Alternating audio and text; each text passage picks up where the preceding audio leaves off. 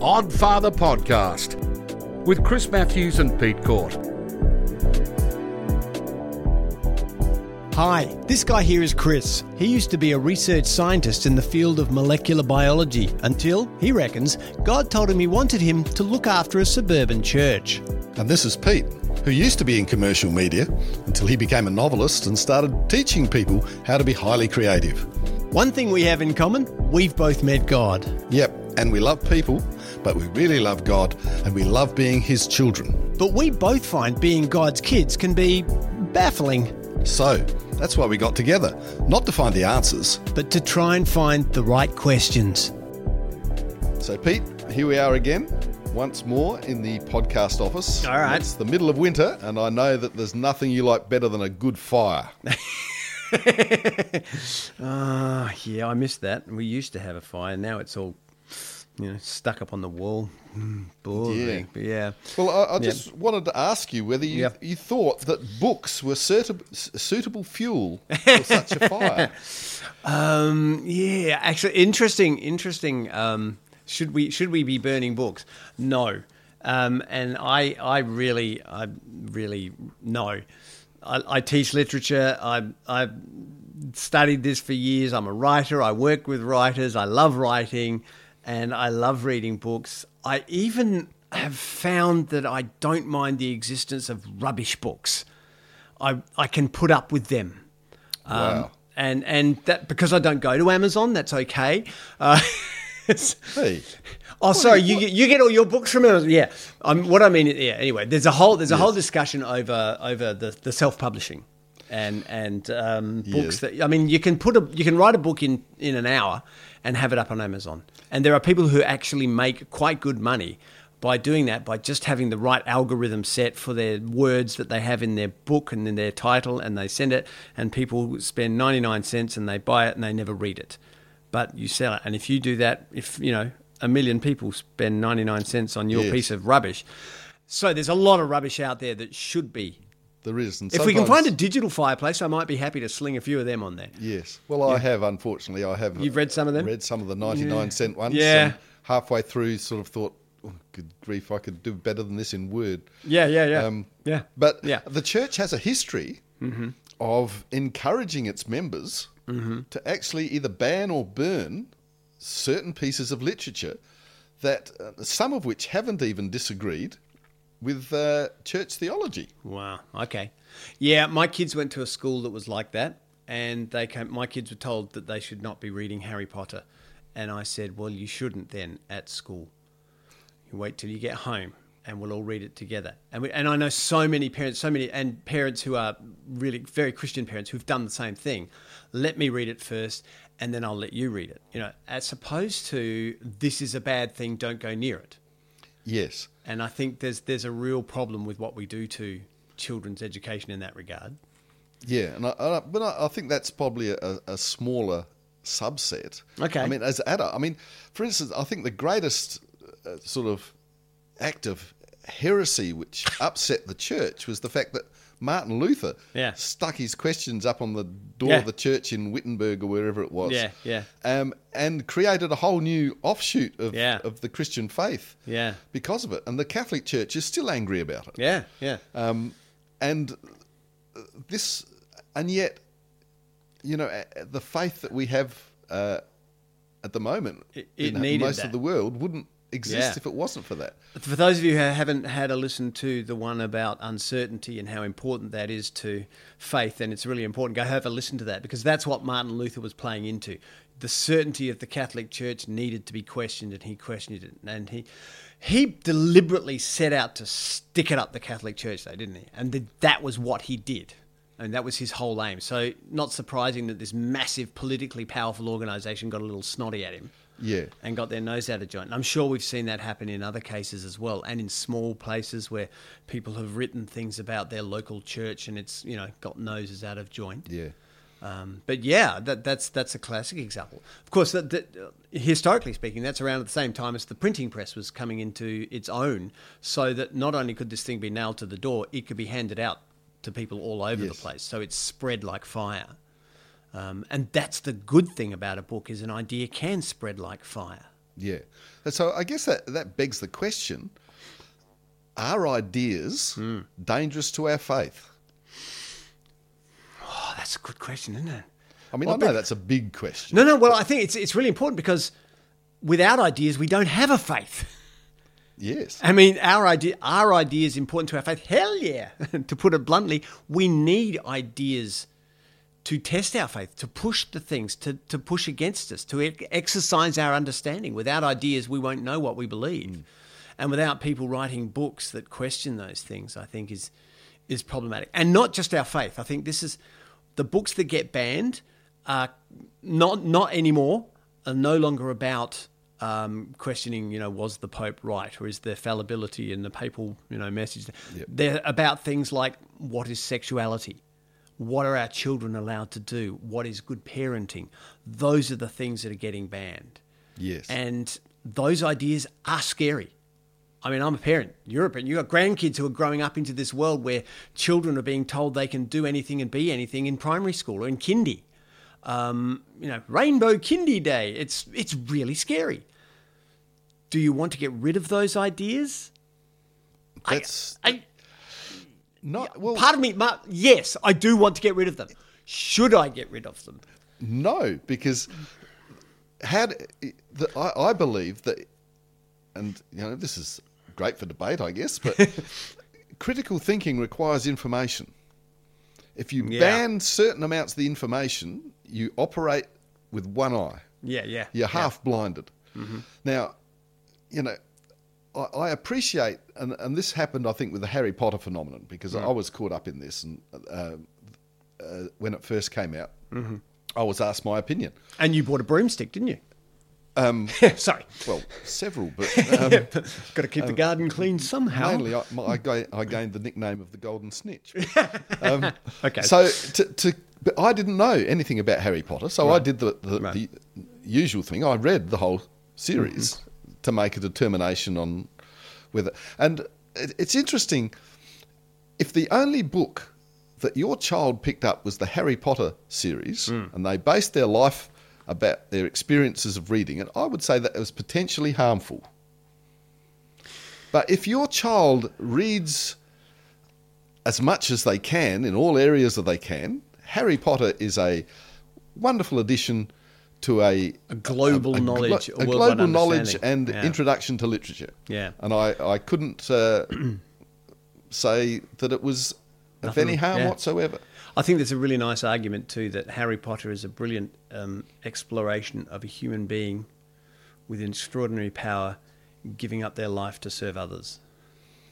Yeah. And I think, there's actually a book written called Finding Christ in Harry Potter, and it points to all of these things, that not because J.K. Rowling necessarily wrote a parallel like C.S. Lewis did with Narnia, but the fact that you cannot tell a good story without the story of the gospel finding its way in there, because that's just the power of human understanding. Yeah, that's a really interesting point. I think you're right. That you cannot escape from the gospel message no matter how hard you try. Yeah, and another one that does this is Philip Pullman's The Golden Compass stories, which he says, I'm an atheist and I don't believe God. God is an absolute joke.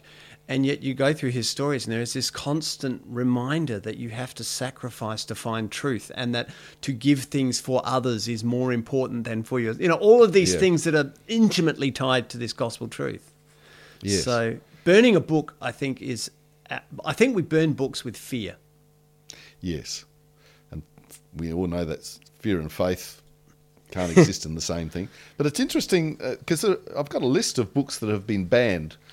Probably not burned. Was this from your personal bookshelf? I've read most of these. Oh, really? Okay. 1984, George Orwell was banned. Yes. Now, I don't find that surprising at all, because I suspect that several governments have still got it banned because they're afraid that would showcase their behaviour. Lord of the Flies. Mm-hmm.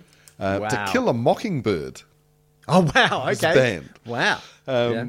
And was that was for racial things? Was it because because that was one of those books that really picked up on the racial divide and really threw it into stark question, wasn't it? And the fact that that was told through the eyes of a child too, created a lot of And one of the latest ones I read was that Canada banned The Hitchhiker's Guide to the Galaxy.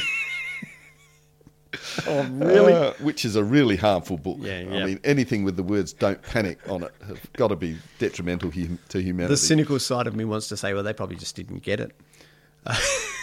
Well, the interesting thing, though, in this argument, in this conversation, is that 1984, and they talk about Big Brother. This is like Big Brother's doing this, Big Brother's doing that. The whole point that people miss about 1984 was that Big Brother was actually instituting Newspeak. And Newspeak was this process by which the government was removing words and language from culture so that people could not rebel. Their understanding was that if you could no longer have the words to start a rebellion or to be angry or dissenting, then you could not dissent. And it's really, really powerful. And Big Brother was the voice, was the eyes watching and listening to make sure that you did not use these prescribed words, that you only used this new language. Yes. And the whole idea of burning books because they disagree with what you say is exactly that. It's 1984. It's trying to cut down out, like you say, looking at the world through one eye and looking at the world only the way you already know it to be. And I think, the whole book burning thing is because we're afraid that we might see something that we don't want to see. Yeah. And aren't you glad that the 1984 could just never happen? That, people would never censor words from our language and get us to try to stop using certain words. And language would never become so simple that it would be useless. Lol. Yes. Next question.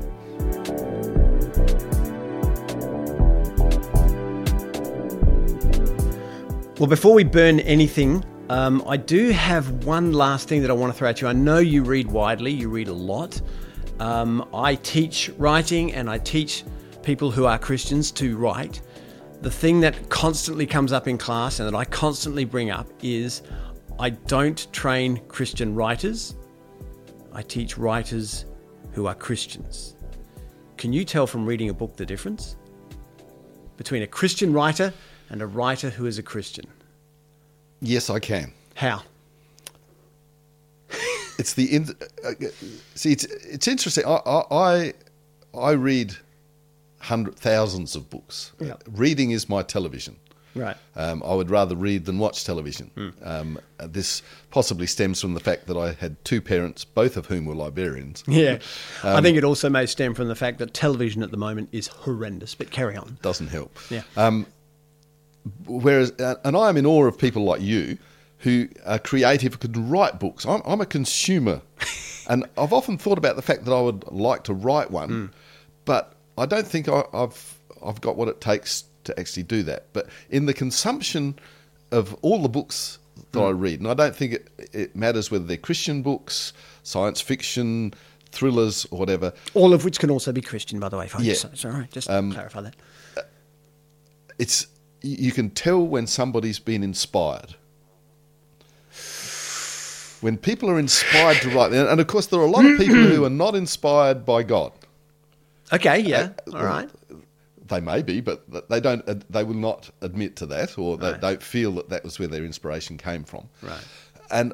But a passion and an inspiration brings life to a book. Right. That yes, otherwise will leave it flat. Yep. And Christians will fall into that same trap as much as atheists. They can be. I think the secret is that if you are somebody who is connected to God and you're inspired to write, I don't think you can help writing something which has overtones of God's character. Okay, I think all right. But I think I'm saying that as a consumer, I don't know. No, I think you're right. I reckon there's a couple of things, and this is a couple of things to pick up. We already said that, like Harry Potter has God messages in it. Just because God is in the universe and you write about the universe, God's going to be in there. You can't avoid it. So I think that's what you're touching there. I think that's what you're seeing there. I think what I hate, in a lovingly compassionate way, is people who write worthy. And they have to make it say God, as opposed to, I think, what you're talking about. When somebody is inspired and passionate, God's in that no matter what. And you don't have to put faith, you don't have to put passion, you don't have to put that in it. You just write what you love writing and it will be there. Yeah. And I think that's the same. Just speak, just be you and let you be God. Otherwise it becomes like what I do. It's preaching. Yeah, exactly. Yeah. And I think there are some of those books that I could burn. No, that's not fair. Hold him back. That's not fair. No, I think this is a really tricky one because we're both very passionate about reading and writing. Yeah.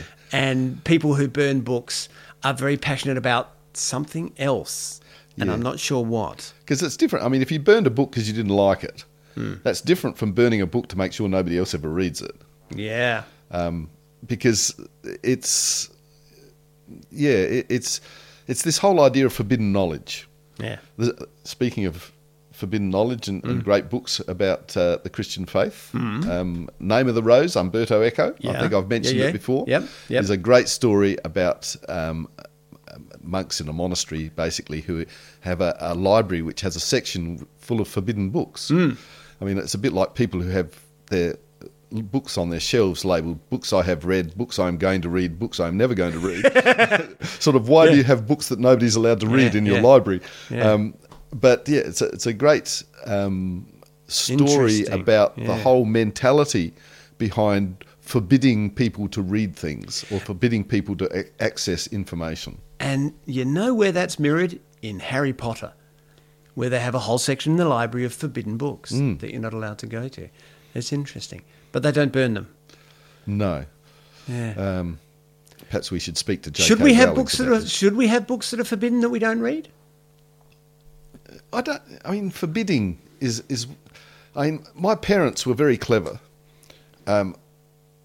When we got books at home, and because my mother was the librarian at our local high school, all the school books came through our house, and they were stuck in piles on the floor.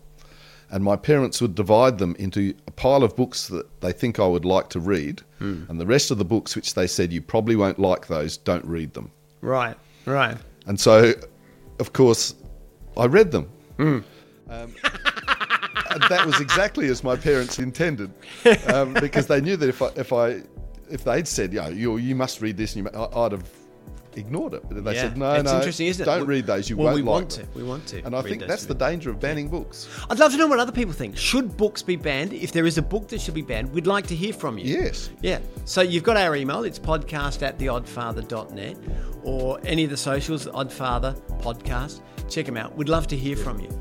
If there's any books you'd like to ban, I'd love to read them.